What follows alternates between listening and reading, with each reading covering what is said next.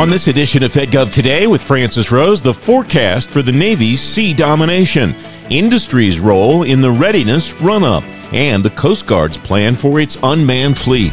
It's Wednesday, April 12th, 2023. Welcome to a bonus edition of FedGov Today with Francis Rose, sponsored by Carasoft and Salesforce. Today, more coverage from the Navy League's Sea Airspace 2023. First, the FedGov Today television show's coming Sunday morning, April 30th at 10:30 on ABC7 in Washington, D.C. My guests on that first show include the Secretary of the Air Force, Frank Kendall, and the new Commissioner of the Internal Revenue Service, Danny Werfel. If you miss any episodes of the TV show or the podcast, you can always find every TV show and every podcast on demand at fedgovtoday.com. Naval Meteorology and Oceanography Command features 6 major commands under it. One of them is Fleet Weather Center Norfolk. Captain Erin Acosta is commanding officer of Fleet Weather Center Norfolk at Sea Airspace 2023. She says her command's a sister command to Fleet Weather Center San Diego. Our dominant mission, if you will, is safety of flight and safety of navigation. And so we have a 24/7 operations floor with military and civilian personnel that do and provide forecasts for our aviators, for our surface ships, as well as our submarines operating in the Gulf, in the Atlantic Ocean, in the Mediterranean, and up into the Arctic, and south into the Antarctic. With that mission, we also have a ship routing mission where we work with ship captains, we work with Sea Lift Command, Army vessels, really any ship in the Atlantic Basin to get them from point A to B across the Atlantic in and around significant weather that might be stressing their capabilities and limitations, to make sure that we get them to where they want to go on time, safely, for protection of their asset and their sailors, and maximize their time on station to meet mission. And so that's really the bread and butter out of our building. Additional missions that we have a resource protection mission where we provide watches and warnings of significant weather to about 42 installations and fleet concentration areas across the eastern half of the United States. And so with that, we provide them watches and warnings if they have any type of significant severe weather, anything from thunderstorms to hail to winds, so they can protect their people and protect their assets. The second part of our resource protection mission is tropical cyclones. And so we work very closely with the National Hurricane Center to package the DoD's official forecast in the Gulf and the Atlantic Basin. And we work with Commander Navy Region Southeast, Mid-Atlantic, Naval District Washington, and Northeast on onset of significant weather, so high winds and seas, as well as surge, to protect their assets and make the right decisions for their respective installations. We also work with the fleet commanders when it comes to sortie recommendations ahead of onset of heavy seas and winds to get our ships out safely as necessary. It sounds like a tremendously data-intensive operation. Absolutely. How has that changed over time as you've gotten better, more sophisticated, more technologically advanced ways to collect that data, to collate it, and to curate it and save it now? Absolutely. Thank you for the question. So from a data-intensive standpoint, yes. Yes, and. But the more characterization, the better characterization we can do for our environment, the better forecasts we have ultimately that we can give the fleet into our customers. And so we benefit from the great work at Fleet Numerical Meteorology and Oceanography Center and every other platform of opportunity out there that can take an in situ measurement so that we can validate our models, our ocean and atmospheric models, so that we can really do a point forecast and an along the track forecast for our various customers. And so the better they are, the better we are, and the better we can keep our customers safe. Are there particular technologies that have enabled the advancement of the work that you're doing? Are there certain things that you can do now technologically that you couldn't do 2 years ago, 5 years ago? I'm sure 10, when you get to the 10, 20 year window, there's been tremendous advancements. No, thank you for the question. So I would say it's a combination of how we do satellite environmental monitoring, monitoring, advancement in our own modeling capability, both in resolution, vertically and horizontally, as well as just using various platforms of opportunity to take an in situ measurement, whether it's undersea, whether it's on the water, or whether it's in the air. So it's a combination of all of that to include partnership with industry. We have certain credas in place where we can put, for example, spotter buoys out to really, in a data sparse area, familiarize and understand the environment. Similarly, one of the commands that fall underneath me is the National Ice Center, U.S. Naval Ice Center. And so we have the ability, for example, to deploy ice buoys up in the Arctic to truly understand the environment up there so that we can safety of life at sea. What do you see? What do you see in the in respect to the way that the climate is impacting the way that the Navy goes about doing its business? Thank you for the question. So we flex to our customer needs. And what I mean by that is there's a resurgence of operations in the high latitude, for example. And so it's how we can best characterize the environment, either in the high north or the high south, so that we can keep those ships safe up into and in and around the ice edge.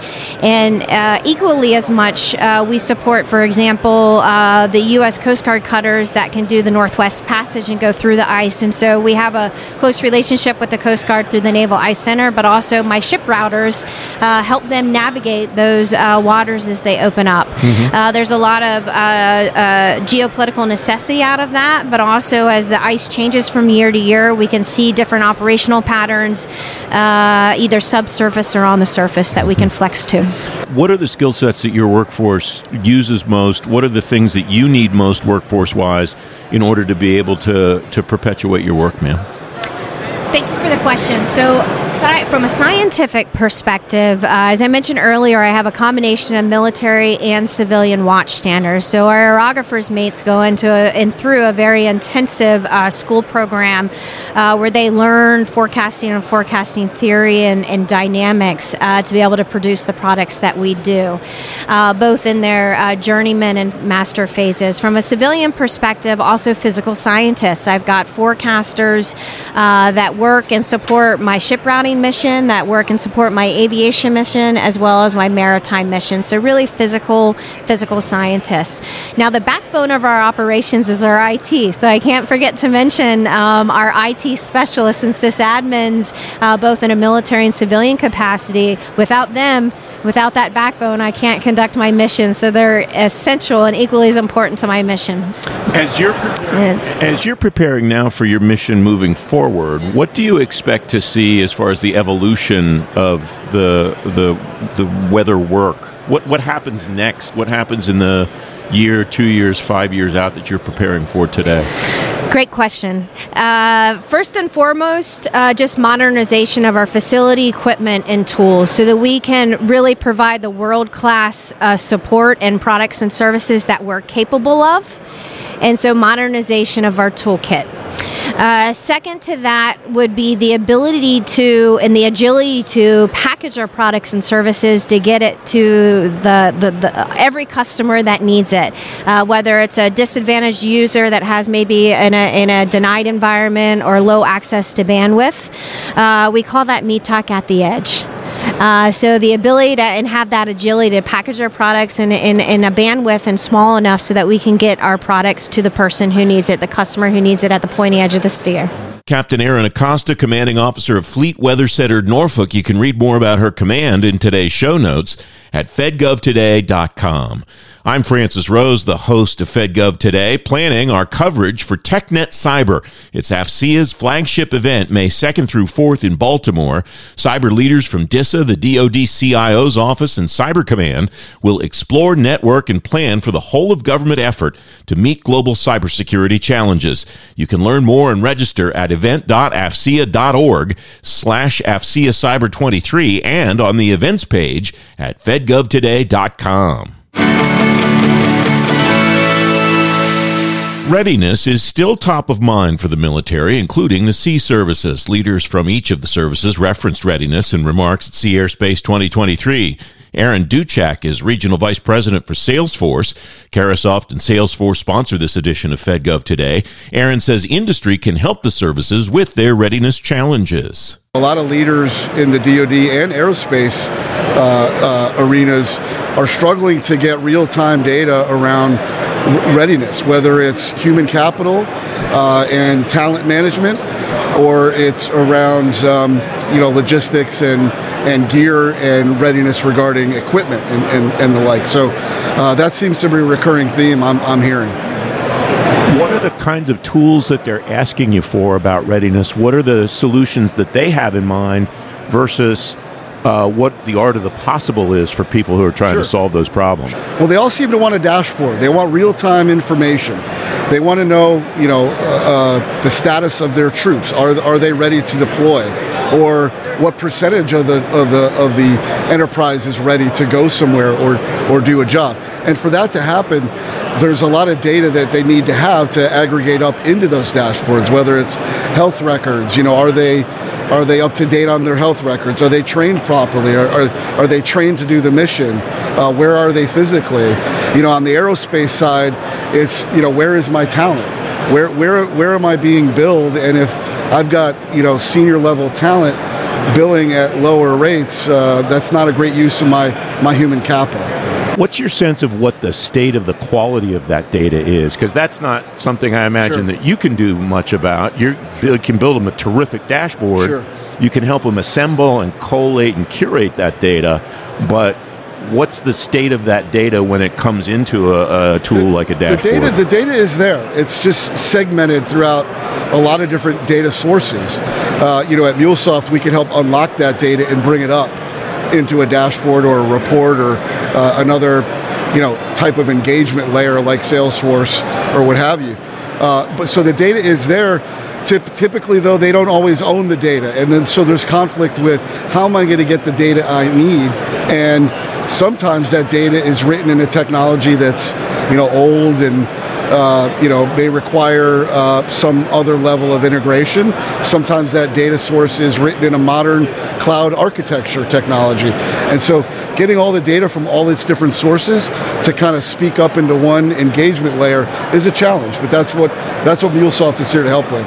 Are you still getting a lot of questions about cloud transitions, or are we kind of beyond that in the trajectory of these IT transitions? Well, I think in the DoD space, there's still some trepidation with moving certain things to the cloud. So I think, the DoD looks at certain workflows and data sources as permanent, so to speak, and they continue to evaluate what to put in the cloud. What do you think are the biggest issues that somebody in this space is having? What are the biggest problems that people bring to you generally and say, I don't know what the next step is? Yeah, I think it's typically getting to the data. Bringing the data that exists in platforms and systems that weren't meant to evolve or change to the way we consume data today. So, I want my readiness dashboard on my mobile device if I'm a command leader. Well, and again, it's in so many different places. It was never really designed to formulate into that product that they ask for now. Where do you see the technology going in the next year, 2 years, 5 years that these folks who are really thinking about readiness now should be preparing for today? Yeah, I think it's policy and trust needs to be built. And with the technology that we have, we can build that trusted handshake that I'm going to access data that you don't own, but I'm going to do it in an agreed upon way, and I'm going to follow your policies, and that therefore everybody can share that data and trust one another in order to feed that real-time readiness dashboard, if you will, that we need to have. So I think trust, policy, security, knowing that there's ways to get to the data, bring the data out in a way that everybody can agree to. What's the role of the vendor community, not just your company, but all the companies that work with the Navy, DoD, and the federal government in general to help them get to that end state? I think it's important to know that there are places that one technology may work better than another. For example, I hear in the market that there's a lot of perception that a company can do that, bring the data up and all the way through up into that dashboard. I think people need to pick their sweet spots. Vendors need to really pick their sweet spots and not try to convince the government or the aerospace community that they can do everything A to Z. Because the marketing material and a lot of what people say, it can confuse the market with what their specific specialty is. How far off do you see that over the horizon? Is that something that you see approaching that companies are starting to get, or is that something that you still think is a ways off? I think there's a fight for the data. The major platforms out there today thirst for the data, and so they. One of the reasons why Salesforce bought MuleSoft was because they knew in order to feed the platform, they needed to bring data in from a lot of different data sources. So I think the other major platforms are going to recognize that and look at ways to do it themselves. I don't want to use the word mistakes, so I'll use the word challenges. What are the challenges that you see organizations, especially in the defense and aerospace area, having in 2023? Yeah, I think they tend to just move a little too slow. They're too risk averse. In many cases, we're proposing pilots or small engagements, to prove our technology and prove our point of view. And they seem to be hesitant because I think maybe we're doing a poor job of convincing them that we could unlock that data and we can bring it to you. And that maybe they're skeptical and they're moving a little too slow. But we'd like them to experiment a little bit and jump into the water. Is it as simple as just go faster, or is there more to it than that, do you think? Go faster may seem a little irresponsible, but take risks, take a little more risk. Try stuff out, And we obviously, the vendor community has ways to work in non-production, and I think if it's close enough to home for the mission, then it's worth the time and expense to try things out. Yeah, you talked about risk aversion, and I wonder, is there an appetite to do what you just suggested, and folks hesitate because they're not sure what the response will be, or is there maybe not a desire? Maybe people are satisfied with the pace where maybe they don't need to be. Yeah, I think there's an appetite, but like in my world, again, a lot of the data is dispersed throughout the enterprise. So in order to get the coalition of the willing, it takes a long time, and it takes sponsorship and ownership and somebody to really kind of be a champion for that kind of a project. Aaron Duchak of Salesforce at Sea Airspace 2023. Carasoft and Salesforce sponsor this edition of FedGov Today. You can find all of our Sea Airspace coverage at fedgovtoday.com. Coming April 17th, I'm hosting a panel at ACT-IAC's Climate Change Summit. The speaker list includes Energy CIO Ann Duncan, the acting CFO at the Commerce Department, Jeremy Pelter, Beth Killeran, the Deputy CIO at GSA, and a lot more. You can find a link to see the full agenda and register on the events page at fedgovtoday.com. The Coast Guard says its new unmanned systems strategic plan will drive change in 3 areas, including mission execution improvement. The Guard says artificial intelligence will drive its unmanned fleet. Vice Admiral Kevin Lunday is Atlantic Area Commander for the Coast Guard and Commander of Coast Guard Defense Forces East. At Sea Airspace 2023, he says AI is a topic everyone should be interested in. And everyone should have a basic understanding of how the advances we're seeing in artificial intelligence are going to impact us, not only in terms of providing opportunity, but demanding that we manage the risk that technology and what it brings will come along with us. Not only in the sense of our own use of AI, but use of AI by the maritime industry, as the Coast Guard looks as a regulator of the maritime industry, but then in the defense national security arena, the National Security Commission on AI framed a race with the People's Republic of China, who's trying to beat us on AI milestones and the national imperative that we have to move quickly forward. So we'll talk about that. What does that race look like with the PRC from the viewpoint of the Coast Guard regarding AI, sir? Well, I think for us, right now, our focus on AI is, although we understand and are part of the joint force and we see PRC as the rest of the joint force does as a strategic pacing challenge, most of our focus on AI is closer to home. It's about making sure we have the data and the governance and our data tagging right, some of the fundamental basics that we'll need to position the service to be able to take advantage of AI and the opportunities that it brings. And it will start in ways that are probably not that exciting to many people. It'll be how do we do logistics better? How do we do supply chain management, maintenance modeling, things that are essential to us for us to be able to operate as a service, but that may not be, and operate efficiently and effectively, but may not be something the public sees that much of. I've been struck by the conversation about AI all across the military for that exact reason. Some of the best use cases and some of the most productive use cases that people tell me about are back office, what one would call back office stuff like maintenance and so on. Is that the case in the Guard as well? Well, I think it is. As we start down this path, we understood very quickly we needed to get our hands around our data and how we were positioned to do that. And that's similar to what Dr. Martell, who's the Chief Data and Analytics Officer of the Department of Defense, frequently talks about and testified about recently. There are some building blocks that the whole department needs to put in place in order to position the department and the joint force to be able to take advantage of AI. Mm-hmm. What is the current state of your area of command as far as platforms and people? Admiral Fagan talked about some of the investments the Guard is making in developing guardsmen and women. What does that look like from your perspective in the Atlantic Fleet? Well, the Atlantic area is very busy right now. We maintain a high operational tempo, and there's never a shortage of mission demand or demand for Coast Guard resources. Not only in our traditional areas we operate in the continental U.S. and U.S. territories, protecting and securing the marine transportation system, which is vital for our economic prosperity and national security, but even demand for Coast Guard cutters and other teams to support combatant commands around the world.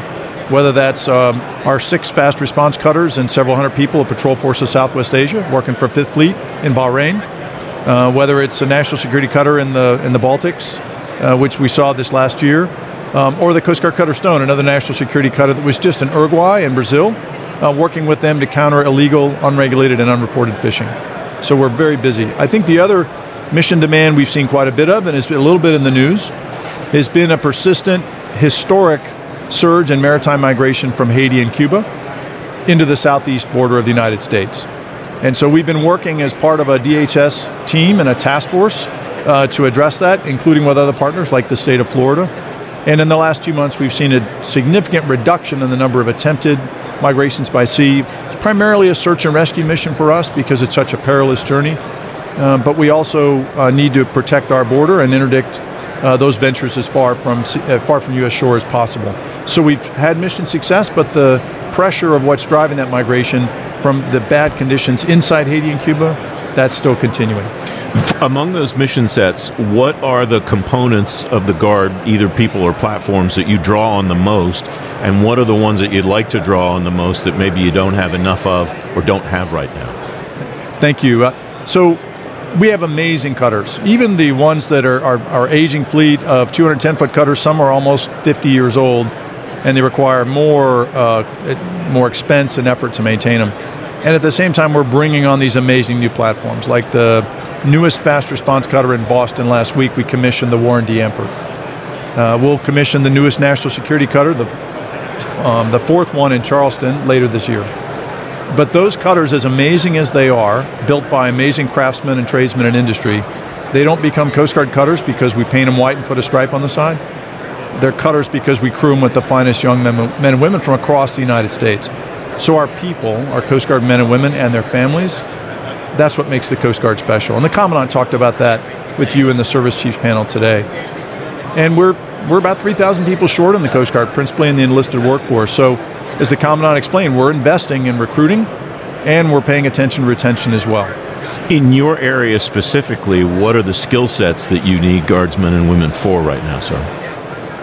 I'm sorry, the skill sets? What do you need those people to come in and do in your area to help you succeed in your mission? Well, the Coast Guard has a broad range of missions, and so for some it's maritime law enforcement. For others, it's navigation and ship handling. But increasingly, we're seeing demand for specialization in cyberspace operations.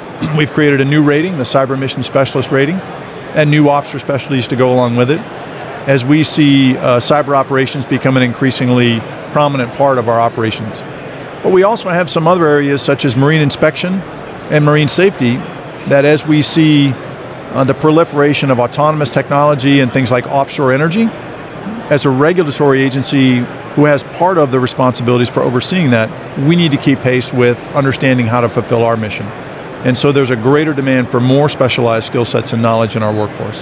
How do you go about developing them, and how do you go about keeping the guardsmen and women that you have up to speed on the skills that they need as things evolve? I imagine you're especially sensitive to that in the cyber area because of your experience as a cyber command leader. So one of the key components of the Commandant's Coast Guard strategy from last October, under the first line of effort, transform our workforce, our total workforce, is leverage, modernize, ready learning. You heard the CNO, maybe I think Commandant Berger talked about, we're not going to all show up at the start of class and sit through a physical brick and mortar school anymore. Everyone learns at a different pace. And we need really to leverage live, virtual, and constructive training to be able to provide skills on demand at scale, with greater accessibility than we have traditionally. And so that's going to be a critical part of our success. Mm-hmm. How are you doing, do you think, at helping every guardsman and woman understand that they're responsible for the cybersecurity of the Guard? Well, we've started really since 2015, when Admiral Zukunft, as the Commandant, declared cyberspace as an operational domain. Part of what the path we had to travel, similar to the other services, was a cultural change for them to understand that it's an operational domain. And that's become, we've gained momentum because everyone understands the proliferation of network technology that they see around them and use every day, and they have a better understanding of the risk that it presents.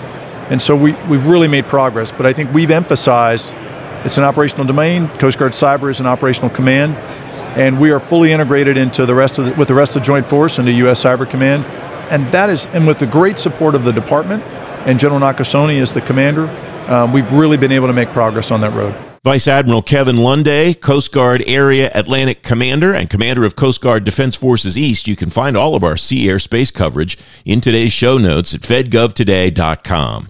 FedGov Today is available on Apple Podcasts, Spotify, Google Podcasts, or wherever you get your shows.